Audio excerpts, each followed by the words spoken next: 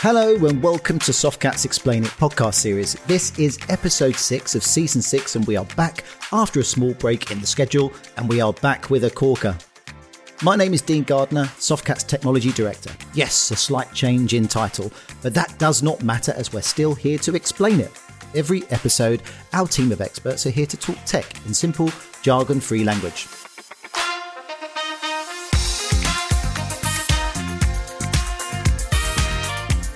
Customer for life, not just for Christmas.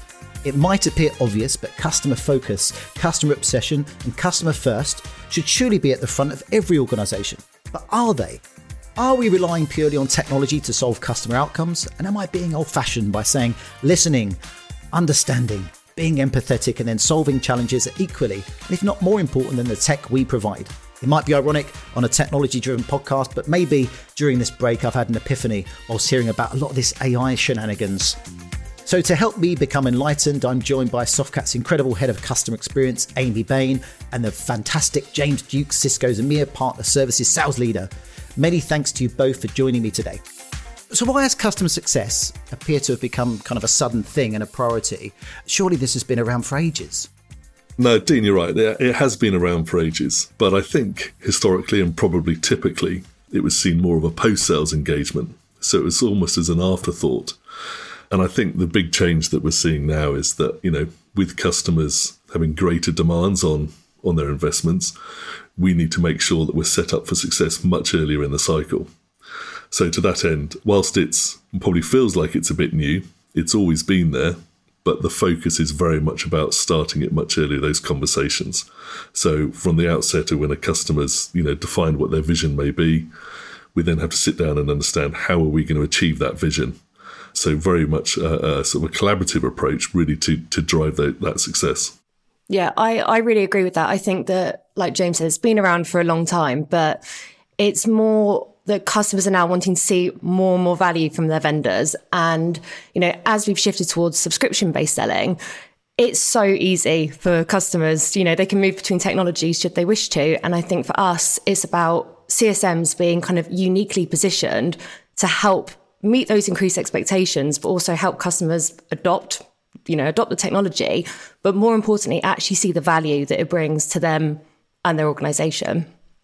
So I'll come on to CSM in a minute because that's interesting, the acronym and what that is. But one thing that I'm really curious on, the evolution, you mentioned there, the evolution of selling and the subscription, this kind of new world, or not new world, it's the world we're in. Do you see that traditional sales representatives, so in our world, account managers and account representatives, account directors, all these lovely titles that historically have been common, do you see those roles over the next few years changing to become more customer success representatives to the engagement as opposed to salespeople or account directors? Do you see that evolving to that term?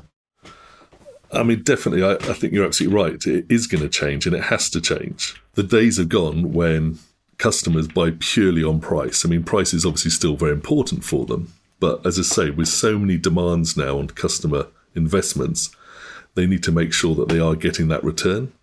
And just buying something because it's the cheapest, it's foolhardy now. So it is absolutely a case where those sellers and our account teams do need to change. They need to be able to be selling on value, and that value absolutely has to align to that customer outcome. Because those conversations with procurement that everybody's very, very familiar with, where they have a goal to get the best price, but that doesn't always align to the business. So yes, we are seeing a huge change, and I know Softcat and us, our Cisco, making huge investments in training to really upskill our sales guys to change that conversation, to interact with other parts of the business, trying to understand and identifying what it is the customer's trying to achieve, and then what is the solution that will achieve that, instead of coming up with a point product or a point offer saying, this is what we've got to sell, will you buy it? It's a case of understanding this is what we can do to achieve that. So yes, we are seeing, and that they do have to, because the hardware is not the prevalent anymore. It's much more around software. So we've seen massive changes in the way our sellers go to market. And that will continue to evolve as the market shifts and customer demands change. Yeah, I think we'll still keep the traditional roles, won't we? So the roles will still exist, but it's how they perform in those roles and their focuses that are going to shift. Yeah. I mean, that's right. I mean, there are all those customers that, it's an evolution. Customers move faster than others. So the seller has more tools in their bag, so to speak. They still need to have that, that conversation. But ultimately, as we see the, things changing over time, that those conversations are going to be much more, value based. But whenever I have this conversation, internally, people think, does that, start questioning about, do they need to look at for a change in role? And it's like, no, as Amy says, it's an evolution. They still need those skills and capabilities, but they've got to really change that conversation to value. Yeah, definitely. And I suppose that brings us on to the training, the learning and development aspects of how you take certain individuals that have been doing this for many years and are used to doing certain things in a certain way. There's a shift and a mindset shift, I'd imagine, from what you're saying there. But obviously, this new generation of people coming into work that we all see, from apprentices to people who are coming back to work. Essentially, it's kind of getting those onto a different mindset of learning and development. So what are you looking to do as organizations then within that space, learning and development, in what you're doing in your roles, and how that translates to those people that have done sales for many years, and also equally to those people that are coming into the workforce? Do you think there's almost a curriculum that businesses need to kind of build to support that mindset? Yeah, I mean, we at Softcat have a training program called C Excellence. We ask every single individual who joins the business to go through this training, and it's sort of an in-house design program. Exactly as James has said, it's the customer at the core of it. It's the customer's desired outcomes, and it's looking at how we deliver value, not just at the point of sale, but the whole way through the life cycle of that engagement. And at Softcat, I think for us, it's very much about every single person. They could be an account manager, they could be someone on the service desk, they could be a project manager, but we want the customer to have the same level and type of experience, no matter who they're dealing with. And that, they go away thinking that they've had the same Softcat brand experience they would have, with their account manager. So we very much ask people to prioritize customer experience, no matter their role or their level of seniority. And I think a lot of businesses are starting to do that. And I think it's so important that we all get on the same page with that. Absolutely, yeah. And it's the same with us as companies. We have to make sure that we keep our teams and across the board relevant and updated. So yes, we invest in a significant amount in training, but particularly with our sellers. And actually, Amy makes a very good point. I think the lines are blurring between the traditional salesperson and then that delivery organization, because ultimately they're all sitting in front of the customer. They all are, having those own relationships. And it's an old analogy, and it sounds like, people buy from people, but quite often some of these, a lot of the opportunities come from the less traditional roles, not necessarily from the traditional account manager, because if everybody understands the journey we're on together, what it is we're trying to achieve, then everybody plays a role in that. But certainly from specifically around training, over the last couple of years, one thing that we've gone through, and it ties into the whole customer life cycle, and that is taking an outside-in approach.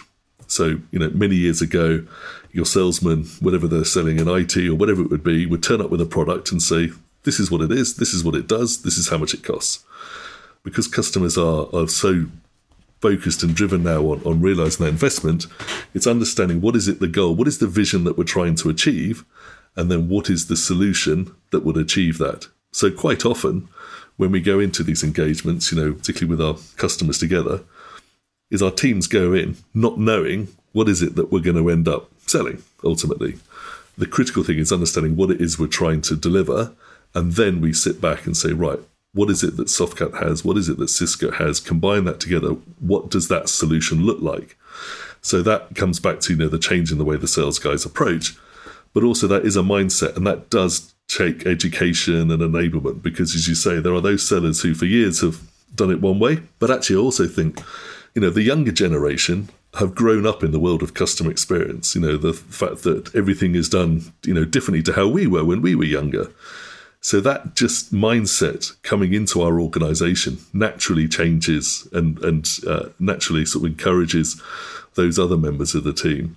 And we're seeing great success from that. I actually think you make such an interesting point as well, because not only are you kind of aligning your own organization, we're working within our partner network to make sure that we have this sort of joint approach to CX, that we are all on the same page of each other. So is that added complexity. But one of our biggest moves forward that we made in CX was that approach with partners, where we saw that actually when we came together and we worked on things like you said, the Cisco lifecycle, and we have that joint approach, we're really able to deliver like an exceptional customer experience because we've joined up on that. So I think, yeah, you're right. It's about how we do it internally, but then how we do it within our partner network also.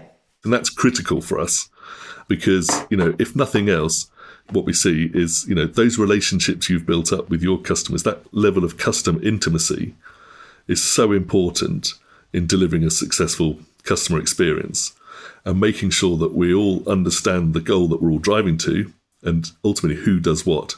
So we reduce any confusion within ourselves as who's responsible, who's owning that. Because if we're confused, the experience for the customer will be magnified. Yeah. So we absolutely have to make sure that we work on each other's strengths, we recognise those and work closely together, because that's the only way we're really going to deliver a successful outcome to the customer. So what does that look like? When we talk about the slight change in the way we engage, it sounds like in some cases it's a big shift, and we're engaging with customers, Amy, from your perspective, in partnership with not just one vendor or partner, but maybe several in some of our customers, based on what they're looking to achieve. So is there a typical customer success engagement, or is it, James, to the point you made earlier, it's a case of we have to really listen, understand what the customer's saying to us, and our role in that equation is to translate where that opportunity is. And there isn't a typical engagement. It's just a case of truly understanding what they're asking us to do. I think it probably depends on who you're asking, because from a customer success manager point of view, I would say, there is a framework, and there is a really, a great framework that we can use across many different vendors. Obviously, it varies depending on the technology, but, there is a repeatable framework with repeatable playbooks and ways that we can operate with customers where we can actually learn from each engagement with a customer and then use that with other customers, which is kind of the beauty of it. So I'd say probably from that, 100% is tailored, 100% we listen to the customer's needs and kind of tailor it in line with that. But I would say there is a pretty good framework that you can use across multiple customers. Amy, I agree entirely. If we had to recreate it every single time, the delays and the costs would become crippling. So there has to be a consistent theme. We understand what our mutual capabilities are, and we know what has worked well in the past. So there's always that level of consistency and that sort of, that framework based around governance and et cetera. But like all of these things, no one customer is exactly the same. So there will always be some tailoring, some sort of tweaking, but the foundation is sort of a similar approach, but the visions will be slightly differently, so our approach has to be ever so slightly differently, but we have these common themes which we maintain, which is, built up from, the years of experience of working together. I would say that, I wouldn't go as far as it's sort of 50% standard, 50% tailored, but there is always those common themes. But to be truly successful, we need to make sure that we've listened to that customer, we've understand it, and we've adapted to that accordingly. Yeah, agreed. I also think there's things like, a customer success plan. All the engagements that we're having with our customers, we can put into a customer success plan, and the skeleton of that is the same. We're looking at the barriers, we're looking at what we want people to achieve. We can help work through those customer desired outcomes, but actually what's within that customer success plan is going to vary, like you said, from customer to customer, because what they want to achieve and how they go about achieving it it's going to be slightly different, and you need to treat it as such for it to actually, to help them achieve that as quickly as possible. And so you mentioned there measurement, I guess. So how typically would you measure success? And you mentioned, it's a life cycle. It's something that is continuous, cyclical. I'm not sure if it goes round or it just keeps going forward. But how do you measure success within the customer success world? Because ultimately, it is what it is in the title. You have to be successful with a customer. How do you measure that? Is it monetary? Is it outcome? Is it a combination of all of those things? I mean, James, you mentioned earlier, it's about what the customer's trying to achieve and meeting or delivering those objectives. How do you measure all that? Because historically, it would have been, in a lot of organizations, how much money you convert through opportunity. Yeah, you're right. The simplest thing is each metric has to have a direct link to the outcome. So at any point, we need to say, how does that connect to where we're going? How does that connect to what we're trying to achieve? And obviously these will vary, but they have to be smart. They've got to be specific, etc., and measurable. But they're not sort of always linked to the number or the pound or the cost, etc., because they can be a little bit too limited in scope. So really, we're looking at things now such as time to action, net promoter score, those things which ultimately link to the goal, may have a cost, collection to it, but aren't as binary as growing by X%, reducing time by 5%, whatever it may be, because there's much other things in the journey to achieve that. I mean, to give you an example, we've got a large multinational retail store, and they realised that their customers were abandoning their shopping trolleys in the store, and they couldn't quite work out, why was this. And they realised that customers would give up and just walk out of the store before completing their purchases. So working with us and our customer success team, we realised that it's clearly that customer experience that needed to change. There was a reason why these customers were walking in to buy something and then halfway through deciding, I can't be bothered with this. So it was very much a case of what is causing that? How do we measure that? So we created a solution together which would provide that sort of customer analysis. So, anything, to enhance that experience. So we could track with them sort of like how many customers are coming through the door, where are they going within the store. So for the metrics to that were things like, obviously, you've got the binary ones of customer footfall, customers in or out, average cost per customer, but then it's time taken in the store. It's, adoption of promotions. It's all of these sort of things. So you have all these metrics which end up resulting in less abandoned trolleys, but actually more customers going through the checkout, their increased costs going up. And that all started because they're saying, people are abandoning their trolleys, what's going on? And they could directly link that back to that customer experience. So we had a number of metrics. Obviously, there was the technical, the IT-based sort of metrics as part of the solution, but then you get those other ones, which was based around ultimately that, customer experience, net promoter score. How long were they in the store? Were they buying the promotions we did? And we can track all of those different things that aren't necessarily dollar, time, cost, etc. What you're describing is, because we talk about hybrid a lot, right? Hybrid working, hybrid platforms, etc. And what you're talking about there is that from a digital experience perspective, in terms of someone buying something from that organization online, all those things are quite quantifiable with tools you can put in into the website, etc., or to the app.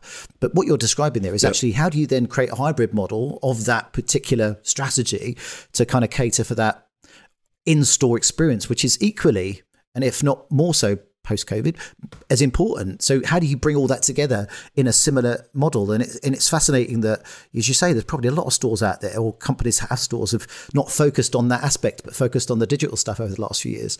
So I was just thought sparks a few things in my brain then. Yeah, and it's a solution that can work across multiple industries, but it is very much a case of understanding what I could imagine when they turned around and had the meeting and said, why does the store look a mess? Why have we got stores everywhere? Well, do we need more people to put the trolleys back? And actually sit down, and that comes back to this listening and understanding. What is the root cause, and how can we transform that? And along that journey, what else can we do? Is it just a case of making sure that when a customer comes in, they pick it up off the shelf, they go to the checkout and buy it? Can we not, through that digital experience, and it's exactly the same online, encourage them to buy other products and things? It's fascinating. And this goes back to one of your earlier questions about, the approach of the account manager and the salesperson. It's a very, very different approach now. I feel like I'm going to go off topic with this, but it's another one of my passions is our Voice of the Customer program. And it's all about, you said the word listening, it's customer listening. And it's how we, at all stages of the customer journey, are listening and observing and communicating to see between the lines, like you said, the sort of the deeper root cause as to why the behaviours are happening and why they're not adopting, why they are adopting, why it's going well. And it's those types of things, I think, on top of, the more traditional success metrics that I think is what customer success is actually bringing to these engagements. You're absolutely right. And it's interesting with this approach, whereas before, historically, if you look at a project, a sort of an infrastructure type project, there was a very clear start and end point. And you'd have a project plan, and you'd have milestones, and you'd et cetera go through. But now, something like that customer experience, it doesn't stop ever. It evolves. So those metrics have to, some of those metrics may obviously reduce in importance, and you may bring others in as the journey goes along. But it's very much that evolution, the whole point that, there isn't a physical endpoint where we go, that's it, project's done, well done everybody, pats on the back. With the customer experience, because customers' demands change, customers' experiences, and behaviours will evolve themselves. So we have to evolve as well. So we need a framework that will flex and be adaptable to maintain that level of experience that our customers are demanding. Yeah, and that goes back to something you said earlier, James, where it's pre-sales driven and post-sales driven equally now, in terms of understanding that starting point and what you described there through to the delivery and measuring all of those steps, component parts, the process to deliver something, and then post-delivery of something, measuring that equally, and then presenting that back to say, look, we did it, but it carries on, doesn't stop. And I suppose that comes down to the changing in the market, I guess, with our organizations, where it's about making that customer stick with you, to stay with you, measuring that success equally in partnership with customer and, in our world, vendor, bringing all that together and all that data together to be able to provide context. That sounds like it's the critical part. That's a lot of system integration, I can imagine. That's a lot of operational changes in terms of what systems exist within your organization. So can you kind of give me a view on some of the challenges maybe there? Because changing and building frameworks and doing those kind of things are great, but how does that impact the back end to be able to measure and quantify those areas from an operations perspective? It is challenging, and that's obviously where there's a lot of complexity, because we're asking business units, or departments, things like that, to do things they've not done before, and they've had a very steady state. Their requirement has been to report X, deliver, and whatever it may be, and now we're asking them to do more. So it is all encompassing, and that's why I say that a true. And it goes back to the thing about the framework. There needs to be those standard consistency bits, and we do learn takeaways from previous projects. Successes and failures are so important for the next one. We are asking more of people and processes than we have before, but there's those people that want change and there's those people that fear change. But actually, those people that you'd always struggle to get the change across, when you can show the direct correlation between what they're asking them to do to the end goal and the vision, it puts it all into context.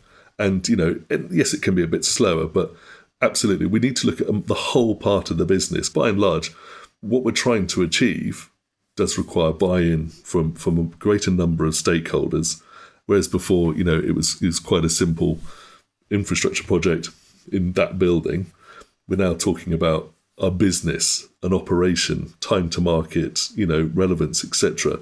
So there are, I would say that quite often it's the people that haven't traditionally been involved in that cycle is where the challenge is. But as Amy quite rightly says, it's so important to listen, understand what their concerns, what their perceived challenges are. But when you can put it into the clarity of this is the vision, this is where we're going, it does indeed, bring people on board, because everybody has to be on board.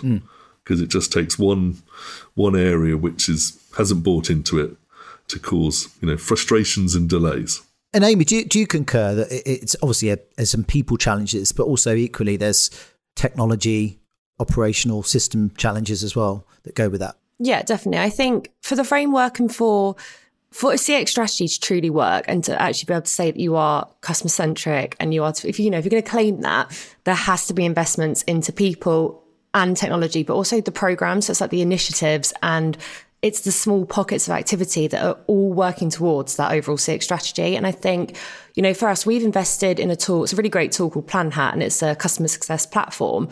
5 years ago, we wouldn't have been investing in a CSM dedicated tool. We wouldn't have, we didn't have as many customer success managers. We had people in the business who were sort of, seeing that this was an opportunity and an area for growth. But in the last 5 years, a lot of investment has had to be made into technology to support the people. So you can invest in CSM teams, you can invest in the training internally, but you have to have the technology that sits behind it. And I think for us, one of the biggest challenges is data. It's always data. And it's making sure that we need not only the sort of consistent communication with the customers, you've got that human element, but you have to truly monitor how a customer is progressing along a product lifecycle, you have to have data. So you've got to have kind of the human element, the listening, the engagement from that side, but you really need to have the data. And that part of it, I think, it's always going to be a challenge unless you make those investments into the technologies to support it. You're right. And data is so important now. And we've put a tremendous emphasis on enabling the sharing of that data and insights and analytics. And I was with a customer a while ago and sort of having quite a frank conversation with them, and they're saying, so they're fully bought into automation and digitization, they said, but it does cause a sort of a perception within their organization that the robots are taking over type thing. And actually, when they look at it, they say, what's interesting is they had talented, highly experienced technical resources who were spending so much time trawling through reports and trying to get data and things like that. And so then through Softcat's platform, it makes those resources so much more efficient, and they enables them to reduce the amount of, should we say, overhead admin type stuff, and actually to do the stuff that the customers want them to do, which is the architecture, the evangelization of innovation. So it is so important for so many people, and certainly some of those roles who were traditionally, were sat in a darkened room trawling through code and reports and things like that, are now at the forefront with the customers. So yeah, it's bringing everybody together in a much more collaborative way, and enabling those experts and expertise to really utilize, those skills that they have. And let's touch upon those skills. Let's go through this final point around CSM. So we mentioned CSM, customer success managers, and also the bit that really fascinates me. And I think we're working in this very fast moving world, but where new roles are appearing in our industry. 5 years ago, we never had FinOps people essentially in any organization. Suddenly FinOps is a thing. CSMs, would we have had those 5 years ago? Now you're saying that those are becoming such an important part of the engagement. So where do you see that evolving to, that next wave? CSM, data, all those things you talked about. Do you see customers building those capabilities into their organizations? Do you see us educating them on how to do it? Is it a packageable thing, a service that you can provide to a plethora of organizations to get them to understand how they can build those things? Because we talk about skill shortages in a technical sense. Surely in this world, there's a potential shortage as well. I read something recently on LinkedIn, and it said it was the third most popular job going was in customer success. So it's, in the tech world. So it's definitely, like you said, there eventually will be a skill shortage in that area. I think for us, our next stages of it are really around the technical success side of things and how we go deeper into the technical advisory from a customer success point of view. That's something that we're really starting to invest more heavily in. And I think also we're looking at what our customers need in terms of customer success. So we've got our vendor customer success managers who, work on specific technologies, specific partners, specific vendors. But we're looking at things like account CSMs who are much more strategic. They're working with customers on a much deeper level, really, sometimes one-to-one. That's how key this is some of our customers now. And that's somewhere we're investing also, is that kind of really strategic one-to-one relationship, which seems ridiculous to put one, have an entire resource for, a single customer, but that's how deep those engagements are going now, and the amount of time customers and money customers are willing to spend on a resource that will help them internally, like you said, their internal capabilities from a customer success point of view. That's something that we're starting to invest more heavily in. Yeah, and we're seeing it as well. And I think the role of the CSM is probably the most obvious one, where customer success approach, mentality, mindset, etc., was embedded within so many different roles. Everyone was doing a little bit of it, whether it was the project manager, the architect, the sales manager, whatever it may be. But then we realized it's such a critical thing. We need actually a customer success person.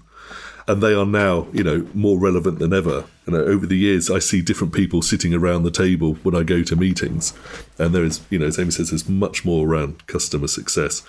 And it has to be both not only in Cisco's organization, in Softcats, or in the customer, because we have to have that peering. You have to have that sort of commonality across things to be successful. And I think you're absolutely right. I think from a technical point, it's just the next evolution. We've gone from the traditional delivery realization at that point to, from a technical point of view, how do you factor customer success into that? So I think you're right. It wouldn't surprise me if in the not too distant future we started seeing technical customer success managers, coming to the fore. And the most successful customer success managers are the ones that can sit in both camps, so to speak. So I certainly think the success we've seen would not have been possible without that focused customer success manager role. Yeah, I think we also need to do a mix of, in order for it to be scalable, like you've just sort of said, that we don't have this skill shortage, we have to do, approach it in different ways. And that's why we've got our, like I said, some customers are looking for a one-on-one engagement where it really is one CSM to one account. Other customers are looking for, and that's more the kind of the paid engagements that we spoke about. People are willing to invest that for their organization. But other activities that we can do with customers to help enable them and get value from their product on a much larger scale. That's another area that we invest in, because I think, it's going to have to be scalable, and we just need to be able to flex the support and the offering and the activities we deliver based on what that individual customer needs. Amy, James, thank you for joining me today. Fascinating to go through this stuff. And as always, thank you to our audience for listening. And please remember, we like to hear from you, so why don't you leave us a review, as it goes a long way to help us to make this better for you. We'll be back soon with another episode of Explain It, so keep listening.